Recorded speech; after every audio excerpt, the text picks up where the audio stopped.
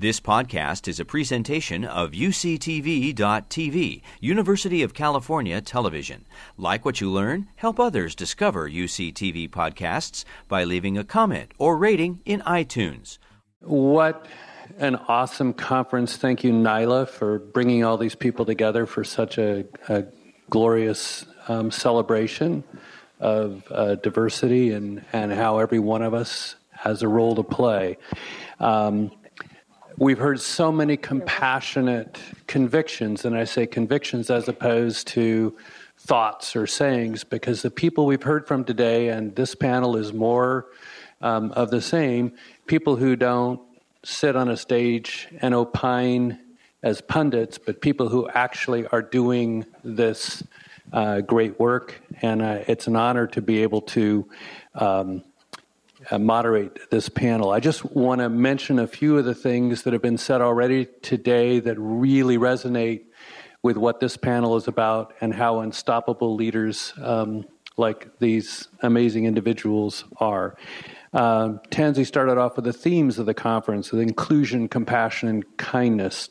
Nyla described how leading with love and gratitude, dignity, social justice, and equality, and how we need to focus on underserved communities, invest in our future change makers, the children. And Marietta had some very memorable descriptions of how she approaches the amazing, brilliant work that she does, using unconditional love with dignity, respect, and honor, creating safe spaces for courage and the divine spark in each of us. And she said her greatest teachers, bar none, live in prison where unconditional love is supreme. Laura described how approaching children who are in trouble as imagine this was your child. And I think we all of us need to heed that advice. Lindsay spoke to the power of humility, conviction, compassion, and love, and advised us to be congruent with the moment. And I think that is profoundly useful advice in terms of knowing where we are, being present, and bringing everything we have through love into whatever we do. In the NCRC video, there was a statement that empathy is the universal language. And I'd like to take a moment, since it is in the afternoon, a couple hours after lunch, to ask a little audience participation here. So how many people have heard that sitting is the new smoking? Okay. So please, everybody, stand up and remain standing. I want to describe a study that was done recently at Carnegie Mellon Institution. They took 400 students and they exposed them all to the same dose of a cold virus to see who would get sick and how sick they got, not just for fun, but they also looked at, with their permission, their timeline on Facebook. And they also did a survey and asked them how many hugs they had had in the preceding 2 weeks. And what do you know? But one of the best predictors of who didn't get sick and of those who got sick, who was least affected, were those who had had the most hugs in the past 2 weeks. So, with permission of your neighbor, if you want to be healthier starting right now, hug your neighbor. You can go to a different row, walk down the row.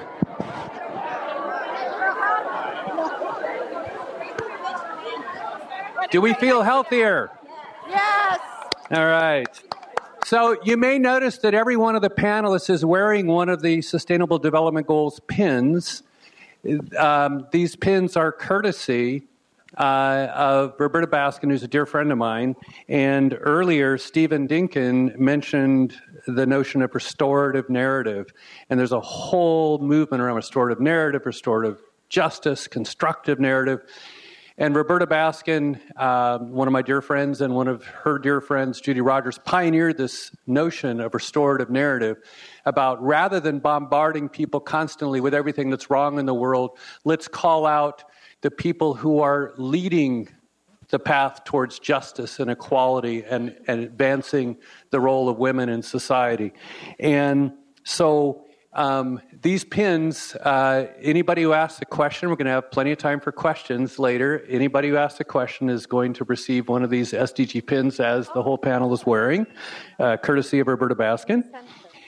And I want to mention something about these Sustainable Development Goals, because a lot of the Q&A that we've had so far has referred to how difficult it is to implement some of these things, and where does it really start and where does it really end? Well, it involves all of us and it's everywhere. But the SDGs are really profound. I've been a huge fan, and Nyla was one of the people that contributed mightily to the development of these goals, and I'm sure there are others here who participated as well. And they are profoundly well thought out. 173 nations have agreed to these.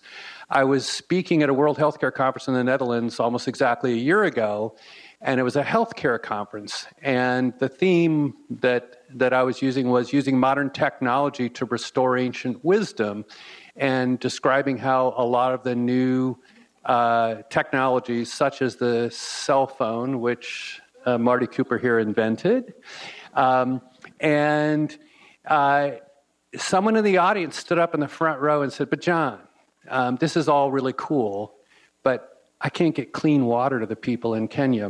I'm trying to help the people of Kenya. How do I reconcile these cool technologies with the fact that we can't even get clean water?" And I said, I thank you very much for that question. This is a healthcare conference, but I am more concerned about climate change and all of the 17 SDGs. Are you familiar, sir, with the SDGs? And he nodded yes in agreement, and we moved on. And at the reception, I went up to him and I said, it seems like you have some really key insights to the priorities of what needs to be done in Kenya. And he said, well, as a matter of fact, I have set up 17 innovation centers in Kenya, one for each of the SDGs. And so I think with this collaboration that was announced this morning between UC San Diego and the United Nations, we have an opportunity here to become a model like Kenya has done, to become innovators across the 17 SDGs. So with that, I'm going to share with all of you the 3 questions that I had asked our panelists to consider. Now, I'm going to ask each of the panelists to introduce yourselves, because I could spend an hour just describing the extraordinary accomplishments of every one of these panelists, but I would prefer to have them sort of characterize a little bit of their background and how it intersects with the theme of today. But the 3 questions that I asked them to weave in to the discussion is: 1, please share with us how you've overcome adversity and challenges on your way to success on pioneering international large-scale solutions, which every one of these panelists has done. 2, can you share any personal stories about how kindness and supporting diversity in your teams has contributed to better solutions that reflect your values? And 3, what is your next big aspiration, and why is that important to you? And I want to call out the fact that I've had the great honor of meeting many people who are very wise, and wisdom comes from experience. And Marty Cooper, who has invented the cell phone, recently celebrated his 90th birthday, so he is loaded with wisdom. And I don't see them, but I'm trying. Oh, there's, okay. So the youngest woman in the audience who's a future leader is a 7-month-old by the name of Esme, who's right up over here. And she insisted that her father come today. And on the other corner of the back of the room is my granddaughter, Danica, who's 9 months old and came and brought her parents. So we have 2 future leaders under the age of 1, both women, who are going to help us transform the world. So with that, what I'd like to do is turn it over to each of the speakers, have them sort of address some of the aspects of those 3 questions, and then we're hoping that we'll create a dialogue amongst us and then enter into a Q&A, and please feel unconstrained. These are extraordinary people who have done extraordinary things, who have led with love and respect and dignity and inclusion and collaboration and wisdom, or they never would have achieved what they've achieved. So this is not, as the comment earlier was, bragging about what they've done, but it's what values have they used to achieve those great heights to bend the arc of the universe towards justice. So why don't we start off with Larry, if you don't mind, and we'll work ourselves right on down the line. Thank you. So I'm Larry Smarr. I'm a professor here at UC San Diego in computer science. And 20 years ago when I came here, we founded the California Institute for Telecommunications and Information Technology, which is one of 4 new institutes that Governor Gray Davis instituted across the University of California. I guess the reason was that the pace of change in technology is so great now. It's so beyond anything we've seen in history that we needed to find ways to understand earlier than we would just waiting for it to happen what that future is going to look like as it disrupts our healthcare, the environment, energy, society. And so we work with all 24 departments on this campus and at University of California Irvine campus. And the interesting thing is when we were founded, the New York Times wrote this article on us as a 21st century synthesis of art and science. And it was actually art, digital art, that is on the first floor of the building and is integrated in virtually everything we do. And that's because artists, to me, are storytellers and people who see the future. It may not be the future we would like, but it's possible futures way earlier than the scientists or the engineers. And so that's one of the ways that we've tried to lessen some of the impact that this continuing set of exponential technologies is having on the society. It's a sort of an early warning system in a way for the society as a whole. I'm just going to interject for a second. Larry's so modest, not everyone here knows that he did his PhD in astrophysics in Stephen Hawking's lab. He then built the first supercomputer center in the world. He then was one of the pioneers in virtual reality. He then brought supercomputing and genomic sequencing to UCSD and really catalyzed a lot of microbiomics. And microbiomics is absolutely changing everything we thought we knew in health and disease and medicine. And Larry's assembled the best team in the world to do that here in Cal IT too. So he's way too modest to share that, but this is a man who knows how to get things done, and who, every time I told him this the other day, and he blushed. Every time I mention his name at home to my wife, Mindy, up there next to my granddaughter, she says, "I love that man." And that's because he's so kind and thoughtful and empathic, and that's how he gets things done. So thank you, Larry. Carrie. I can use this one, I think. Hi, everyone. I'm Carrie Hessler Radelet. I'm president and CEO of Project Concern International, PCI, which is a San Diego-based nonprofit. We work both domestically along the southern border of the United States and internationally in 18 countries. I was also the director of the Peace Corps under President Obama, and I have a 21-year career. Yes. I don't know if you're clapping about the Obama part or Peace Corps, but anyway. Any RPCVs, any return Peace Corps volunteers here? Just, I know Steve is one, and you are too. Thank you for your service. I also have become a big Larry fan. He just told me, we had lunch together, and he told me how his technology, 2 things.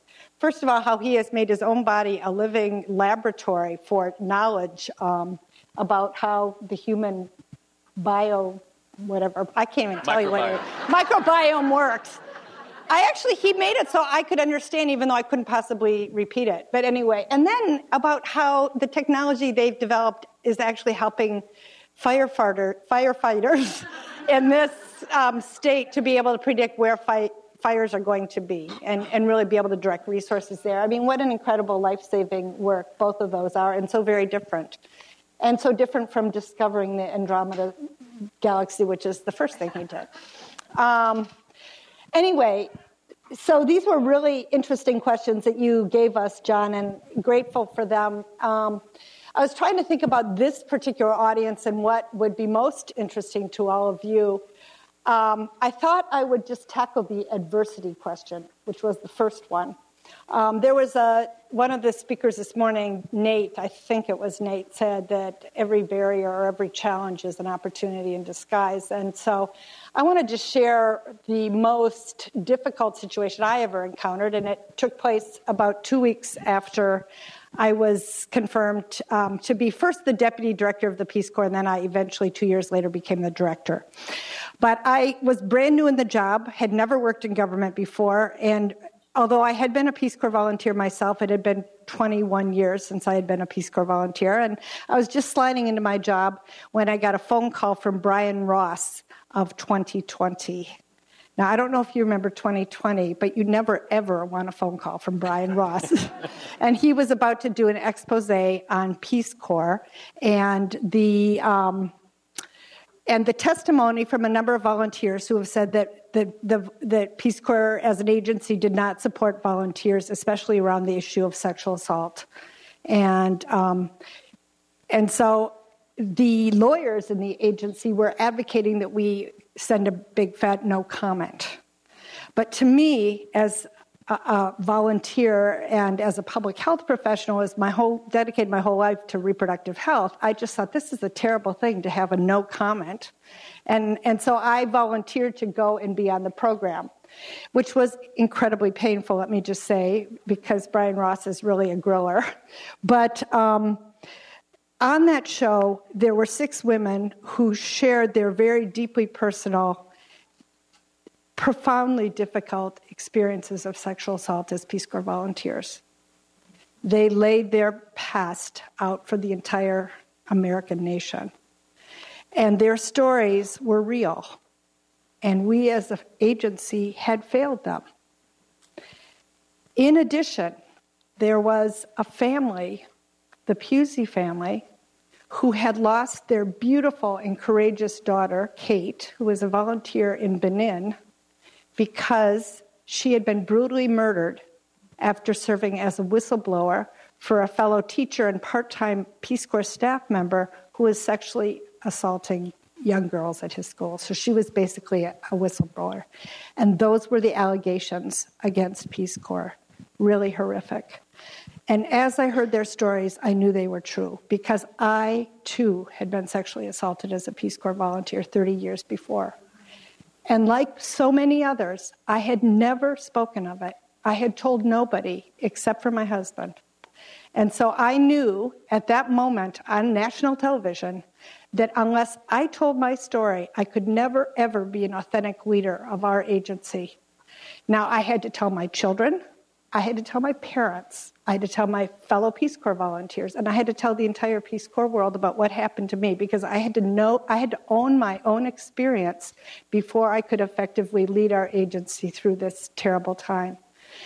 And I am so very grateful to those brave women who came forward, because it became a catalytic movement that not only led the agency to totally redo our program for sexual assault risk reduction and response, and I'll talk about that in a minute, but it also became the catalyst for a massive change that overhauled virtually every aspect of our program to make us far more volunteer-centered and just informed on ensuring the integrity of our work. So it became an event that led to the redefinition of our work in every single aspect. The most enormous reform effort that has ever been accomplished. It was a 7-year effort.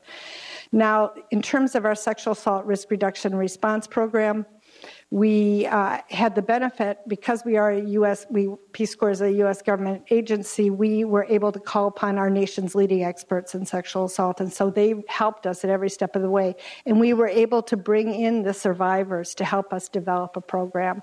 And that program involved more than 30 policy changes. It involved training for every single volunteer and staff, repeated training every single year.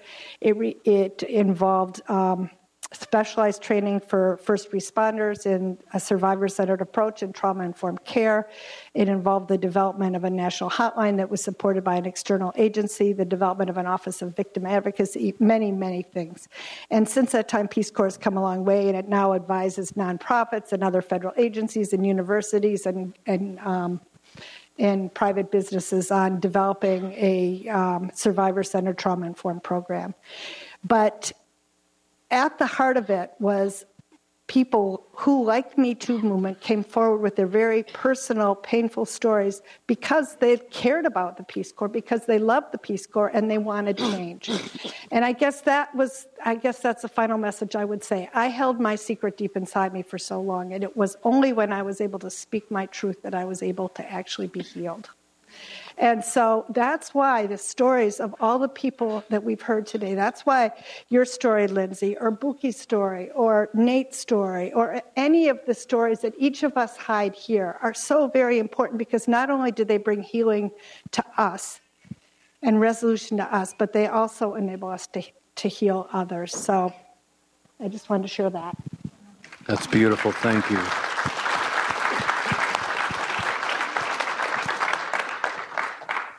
Hi, my name is John Ross, and I need to give a story so you understand the whole process of those questions. So, first of all, I'm a product of the 60s. My parents were hippies, and they were school teachers. And they taught school on Native American lands. And I grew up on tribal lands through the Southwest. Blonde-head, blue-eyed kid with all Native American kids.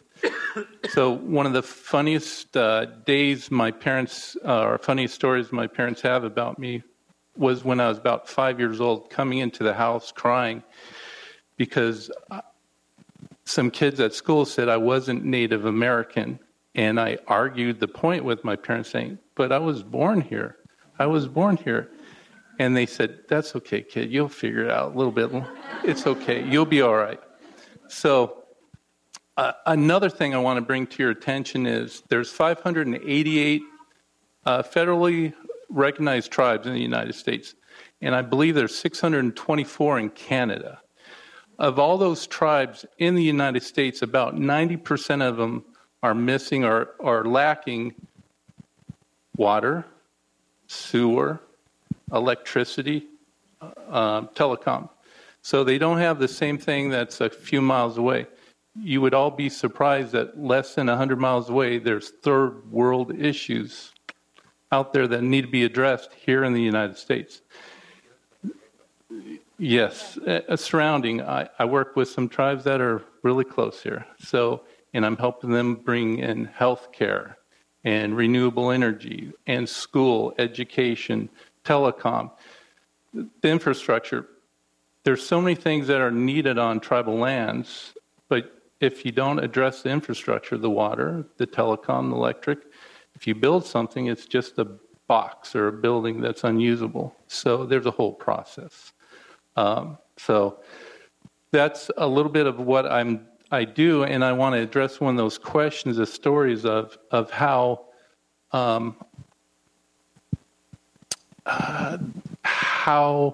working with different type of people and caring makes a difference. And so I was working mapping cellular towers or lack of cellular service on tribal lands, middle of nowhere, 100 miles down dirt roads with GPS and a sniffer that detects cellular service. And I was hired by a tribe. And I'm driving down this little dirt road, and I see this beautiful old Native American woman pulling a cart, and she had 2 pieces of firewood. And so, of course, I pull over, and I get out and ask if she needs help, and she's very grateful about the help. And she sees I have a truck, and she says, could you help me? I really need more wood, and it's just around the corner. And so I said, well, certainly. And so I put her 2 little pieces of firewood in the back of my truck. She hops in. She's agile like a cat, and I think she's like 90 years old. And we go back around this corner, and there's a big pile of firewood because all the surrounding communities, take wood out to these areas where the people live in these canyons and these mountains area. And so that people come down, and because there's no firewood, there's no trees in this region. And so she said, oh, I'd like that piece and maybe that piece over there. And there's only an old saw there, and it's rusty. And I say, okay, so I'm cutting wood. And I look over, and she's taking a nap. So I just keep on going, and then I'm thinking, okay, maybe I can just close the door, get in, and pull out, and we'll be all right. I didn't even get 2 spaces away, and she said, there's a mesquite tree over here. It's really good because it burns a long time, and the food is delicious.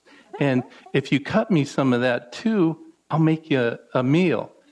And, I'm a big guy, and I'm hungry. So, of course, I said yes. So 5 hours later, truck full of food, I take her to her house, and I pile it up, and then she asked me to split it because now she's saying that she's 90 years old, and she's old, and she's sore, and I think she's playing me. And so I split her wood. 2 hours later, I had the most delicious meal in the world. And that night, I slept like a baby in the back of my truck. So a funny thing is I have a lot of friends who live in that region, and I have even more friends now because of that, because she is a great-great-grandmother, and her children, her grandchildren, great-grandchildren all appreciate what I did. And so skip 12 years later, and if you don't know this, Native American people are very superstitious. And so they worry about all kinds of things. And so one of my friends, by the way, they still don't have telephone or running water out there. They have electric, but it's questionable. What else? No telecom. Did I say that? No cellular? No cell. Anyway, so I talk to them infrequently, but when I'm in the area, I'll come in. And they said, hey, John, there's a wood ferry that comes about once a year and drops off piles of wood at certain people's homes. And so my children, I have boys, 30, 27, and 18. And so they like to make fun of me and call me the wood fairy. And I said, well, if I'm the wood fairy, you guys are my wood sprites. And so every year, right around Thanksgiving, all the boys get in my truck, and we go middle of the night to the middle of nowhere on the Navajo Nation, and we have generators, and we'll cut wood, and then we'll I am the wood fairy, and we'll deliver it. And we can't take it to their houses. We need to leave it at the entryway, because if we get too close, those little old ladies, they have big sticks and big dogs, and sometimes they have guns, and they'll shoot at you. So that's from that point on, I never have any issues going to council meetings or chapter house. They're called chapter houses on the Navajo Nation. And to get things moved forward, I have huge support. And then if I ever run into problems, I just throw out my mom's name, and that usually works. And so the key thing in my life, and what they just pounded into my brother and my sister and I growing up, is make a difference. Whatever you do, make a difference. And that's what I'm trying to do. So I'm an advocate, and I help. And I don't like taking praise for what I do, because that's not who I am. I like helping and making a difference with the Native American tribes. And with that, there's all kinds of sustainable opportunities for anyone who wants to develop on Native American lands, because there's all kinds of benefits to work on Native American lands. If you're a developer, you don't have to buy the land. No sales tax, long-term leases, and a workforce that's right there, living right there. You don't have to import them in. They're right there, and they're willing to work. They're amazing people. So that's what I'd like to share. Thank you. I'm just going to tell a very quick story that I'll anonymize John, so don't worry. I spoke to John. He was in Vegas on Wednesday night, driving first home and then in Arizona and then to San Diego. And he was driving someone back to their home because they had lost their keys to their car. And so he went out of his way to drop them off at home, got 45 minutes closer to his home, got a phone call saying, "I left my wallet in your car. Can you please come back and give me my wallet?" So John, of course, being the kind, compassionate, inclusive person he is, turned around, drove 45 minutes back to his home. His wife was there. He handed the wallet to the wife, and the wife said, "Oh, he's in a bar now. Could you please deliver it to a bar?" And just in case you're wondering, John does have his limits. He said, "No, here's his wallet. Goodbye." He owes me big now. And now, Arlene, please.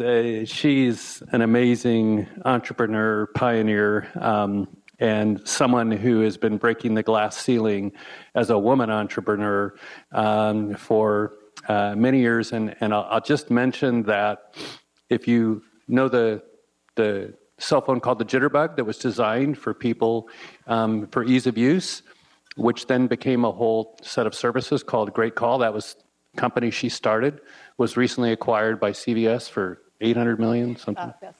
Best Buy, sorry, $800 million. So this is someone who has overcome all kinds of challenges to succeed over and over again, and has yet another startup that she's doing right now. So, Arlene. Thank you. Thank you for having me. I have to tell you that there is a lot of work going on to light up Indian reservations across the country by a lot of us that are in the telecom field. So I'm hoping we'll be able to help you. I guess I don't have those heart-wrenching stories that you have. I grew up in a family in South Central Los Angeles. I had two older brothers that were pretty tough on me, and so I learned how to be tough. I had a very tough father. He was an entrepreneur. And so I learned I guess I learned how to have pretty thick skin, which gave me the courage to try to do things that hadn't been done before. All of the businesses that I have started or been involved in have never been done before. That started in the mobile telephone business, the paging business, into cellular, had never been done. The one thing that I'm really proud of and that I never had an interest in economically was that my team developed the first prepaid systems that supported the deployment of cellular services around the world and allowed people that didn't have the funds or the credit to get cellular phones to get them. And those phones were used by, especially in underdeveloped countries, to provide services to communities and to particularly with women who were trying to create a path out of poverty. So I think that if I were going to talk about the most important thing that I've done, it was to get that started. It was about 78 or 79 when we started that, and cellular prepaid became the predominant way that cell phones and cell phone service got paid for around the world, and is still today the predominant way cell phone service gets paid for. Going back to my childhood, I grew up in South Central LA. South Central LA at the time was an evolving, diverse community. The women that I worked with almost categorically were black women that worked for my father in our business. And I worked right alongside of them managing mobile telephone calls. What I did learn about the community at that time was a lot of those women came to work to be safe. And it was astounding to me. Then, when I went on later in my life, most of the work that I did was what's called business to business, or B2B.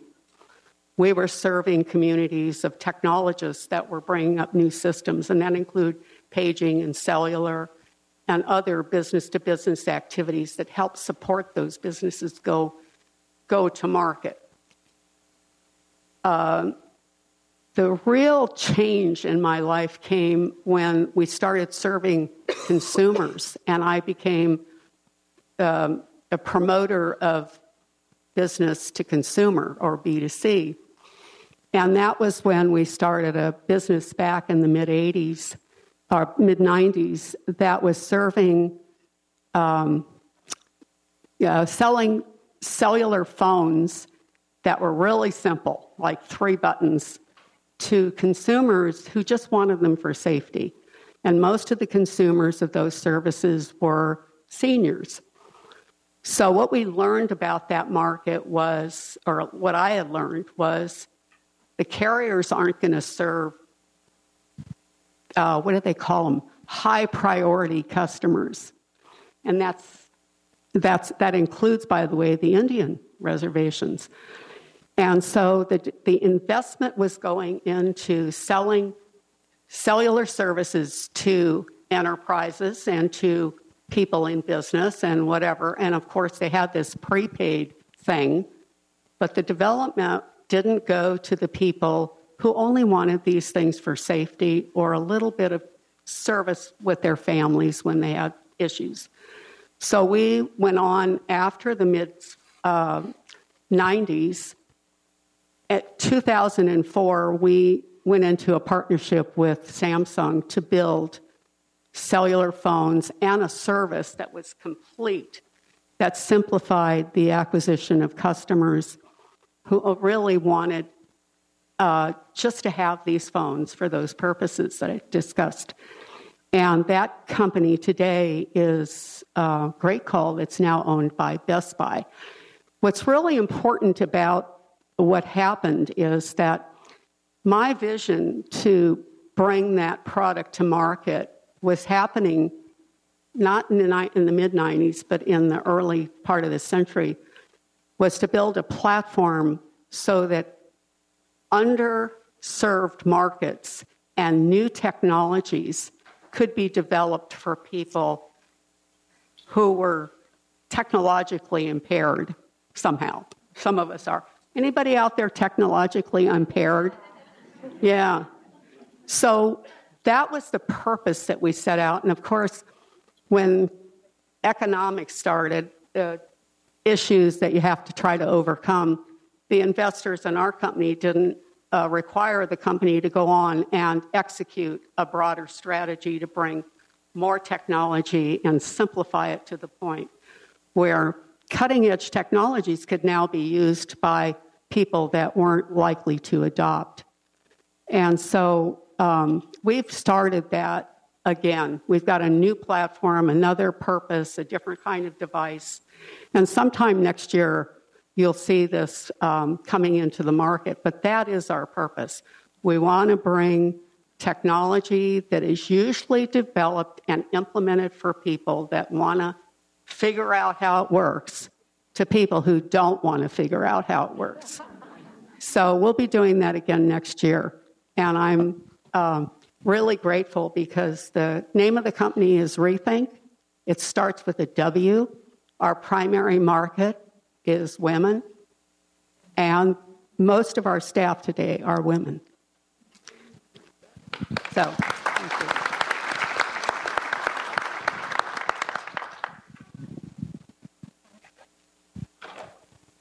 Marty, please go ahead.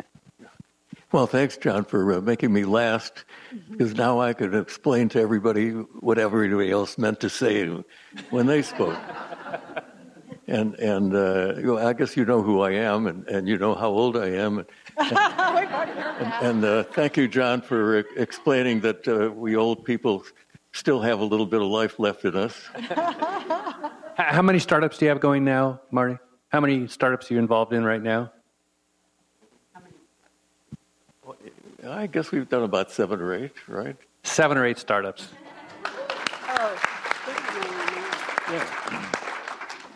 Marty's my husband. I concealed that deliberately. Thank you, Arlene. Oh. No, for your benefit. Yeah. We hang out together. Yeah, right. I was going to get to that, to tell you that she's my wife, but now you know that too. As John has pointed out, I've had a long career. I have pretended to be an engineer, an executive, an entrepreneur. But I have to tell you, the only thing I've ever done really well is to be a futurist. And you might ask, what is a futurist? Well, a futurist is really a dreamer. And I am superb at dreaming. And I'm going to challenge you, before we finish this thing, to do a little dreaming yourself. But I know all about the future because I spend a good part of my life there. While you guys are out earning a living and working hard, I sit around in this dream world and think about what the world could be if I was in control and if things were the way I wanted them to be. So that's there is some acid to that. So I wanted to take this opportunity to defend the cell phone from this lady that talked to John and said that water is more important than cell phone. What is the biggest problem? I know we've addressed many problems here today. What is the biggest single problem in the world today? Climate change. No. No? No, it is poverty. Poverty, yep. There are so many people in the world that are not worried about climate change, that don't have enough to eat. No, we are fixated on the smartphone, which I don't find to be a very attractive device. In fact, I think smartphone is suboptimal in almost every respect. I mean, it's really not a very good phone, even though, I mean, imagine you're calling this a phone. We got a flat piece of plastic that you have to stick up your head, next to your head, and hold it in an uncomfortable position in order to make a phone call. So the smartphone is a suboptimal phone. It's a suboptimal television set. It's suboptimal in every respect, and we're going to fix that someday. All right. But meanwhile, what has happened in Africa, and this is as a result of a United Nations study, over the last 23 years, 1.2 billion people have moved out of severe poverty. They're still poor, but they are in a new category, primarily as a result of the cell phone being available and lifting up the quality of life of virtually everybody on the continent. The same kinds of things are happening in India, where you have a poor woman in a village gets a microloan, acquires a cell phone, provides service to the farmers or the fishermen in that village, who then can call the neighboring villages to find out how they can get a better price for their products, and their standard of living goes up. And we have situations in Mexico where people are getting eye examinations from a doctor in Mexico City, and they're in a village way out in the wilderness, and they have a device that costs just a few dollars that fits on a cell phone, and they can have this doctor in Mexico City diagnose eye disease. And the same thing has happened with a very similar device that allows a nurse in an equally remote village to do sonic measurements on a pregnant woman. So all of these things are being done, most of them with ordinary phones, with flip phones and feature phones, and not this wonderful technological device that really we haven't learned how to use yet, but we're going to do. So I just thought I'd defend ourselves a little bit. We have only started to understand what the ability of people being able to communicate, to collaborate, to do things together, regardless of where they are, regardless of what time it is. The cell phone is just beginning to become useful. And I'll just add one minor point. Marty told me many years ago that right after inventing the cell phone, one of his first dreams was this thing. I mean, remember, this is way back in the era where you were meeting your first person and holding a cell phone. His dream at that time was, this is going to radically transform healthcare. So congratulations, Marty, for realizing yet another dream, because it is totally transforming healthcare. Carrie had a comment she wanted to make in response, and then we're going to have a little bit of a discussion amongst us, and then we'll go to Q&A. I also want to defend the cell phone. I've spent my entire life doing international development work, and what you're saying is absolutely accurate. I was in Tanzania last week, and I was in very remote northern Tanzania, sort of next to the Serengeti, and I was with a Maasai tribe.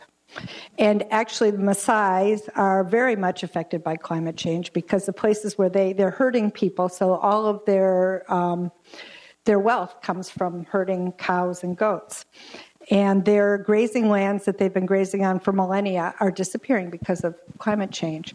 And so using an Android device, it's a smartphone, it's a very simple smartphone.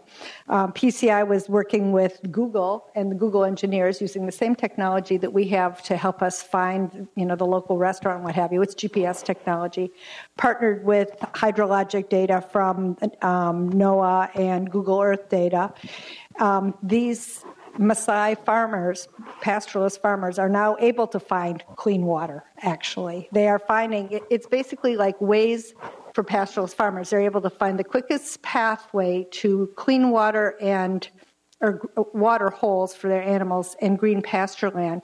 And it has already cut herd mortality by 50%, has improved animal health, and it has improved human health as a result because their incomes are growing because they're able to maintain their herds.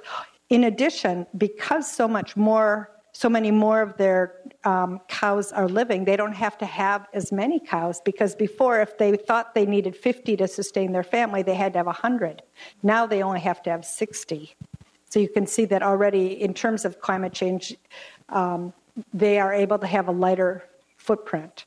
So cell phone technology is changing so many things in the developing world. All the things you've been saying are true in terms of, I saw a woman who was using a smartphone with an ultrasound to be able to detect, fetal heartbeat and what have you. And it has changed the world. So I want to thank you for that. That was an amazing discovery. Yes. I do, however, think climate change is a huge issue. Well, I think Carrie makes a very good point about any of these leading-edge technologies. I mean, we're blessed to be here at UC San Diego, and you heard from our chancellor and executive vice chancellor. You heard from the prior executive vice chancellor at the end. Of course, we pride ourselves on being at the very cutting edge of the newest technology for the internet and for scientific visualization. Being able to digitize human bodies so that we can actually personalize healthcare instead of just having this one-size-fits-all. But when it comes to the broader engagement, how does UC San Diego, and particularly with all of our federal grants, how do we aggressively try to bring in a broader early adoption of this? And so I'm a principal investigator of now actually 3 different National Science Foundation grants on the future of the internet.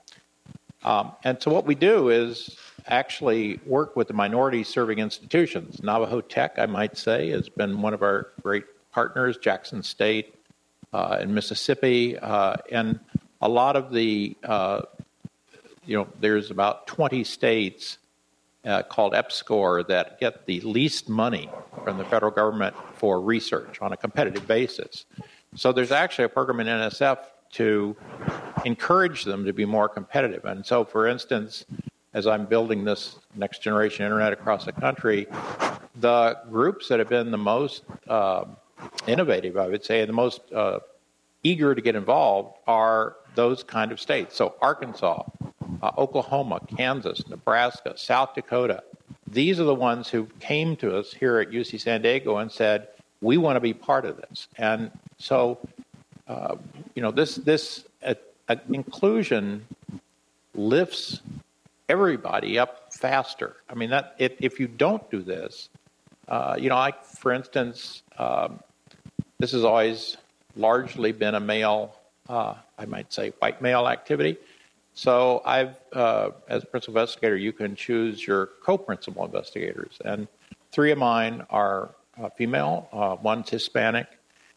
We partner, yes, with all of the UC campuses, Stanford, Caltech, USC, but we also have at least 8 minority-serving institutions that are in the inner circle of this new technology. And it's very rewarding. I went down to Jackson State to talk about artificial intelligence and the future of machine learning and that sort of thing. I was blown away by the quality of the students. They were just great. I mean, I love our students, of course, but honestly, I was more impressed in some ways with the students at Jackson State than a lot of the students even at UC San Diego. And I think we underestimate this. The Navajo Tech people, they not only were working on how do we, in California, you've got the mountains over here, so you can sort of look down on all of the area that's going to be in wildfires. But to do that, you have to have high-speed wireless up to the mountaintops and back. And the number of the Native American reservation that were working with this said, well, we are going to make solar versions of that. And then they've started moving them out to the reservations, which, of course, they have huge amounts of solar energy. They're very, very rich in renewable resources. And so then they just learned how to do it, and this went about, rolling it out across much of the Southwest. So this inclusion is actually, I think, a very winning sort of front-end technology, and it's not something you sort of do as an afterthought, because fundamentally, just like we heard with the cell phones, it's the whole world using new technologies. That's what makes the great markets. That's what enables all the new companies to go, the wealth creation, everything else. But it needs to be that way from the beginning. I had some fascinating discussions here about India with one of our colleagues who is working in healthcare there. And it makes so much more sense to be doing a lot of the clinical trials there. You can get massive numbers of people involved. But we're all humans. So what you're learning from those is actually going to help everybody. It just may be easier to do it there, and the need may be greater. So you have 2 good reasons for doing it. John, I'd like to say something about that. Today, we're working on trying to create an effort at UCSD, another effort that addresses the data privacy problem, which we think is a huge problem.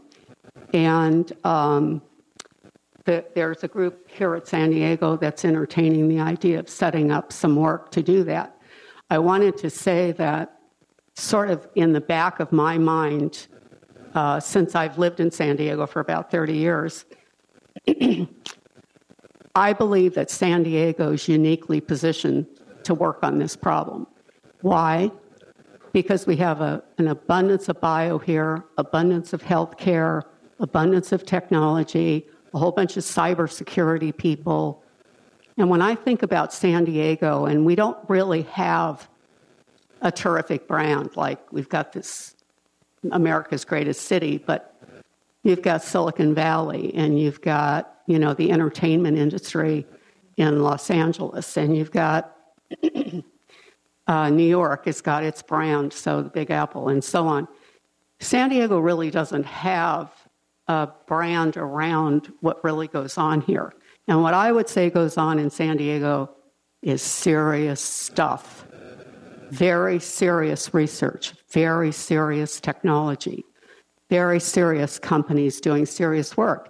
And the people that work there are enjoying the benefits of a beautiful place to live and wonderful recreation. And so I think this notion that we're creating in San Diego compassion and competency, that's what we've really got here. We've got compassion and competency. And there's things that we can do here with the diversity we have in this community, being a border town, etc., that I don't think could be done other places. So I encourage the work with the universities here to start these kinds of things like what Nyla's doing. It's fantastic. And we can own those. We can spread it from San Diego. So I hope those of you in the audience that live here help us do that. You've been listening to a podcast by University of California Television. For more information about this program or UCTV, visit us online at uctv.tv.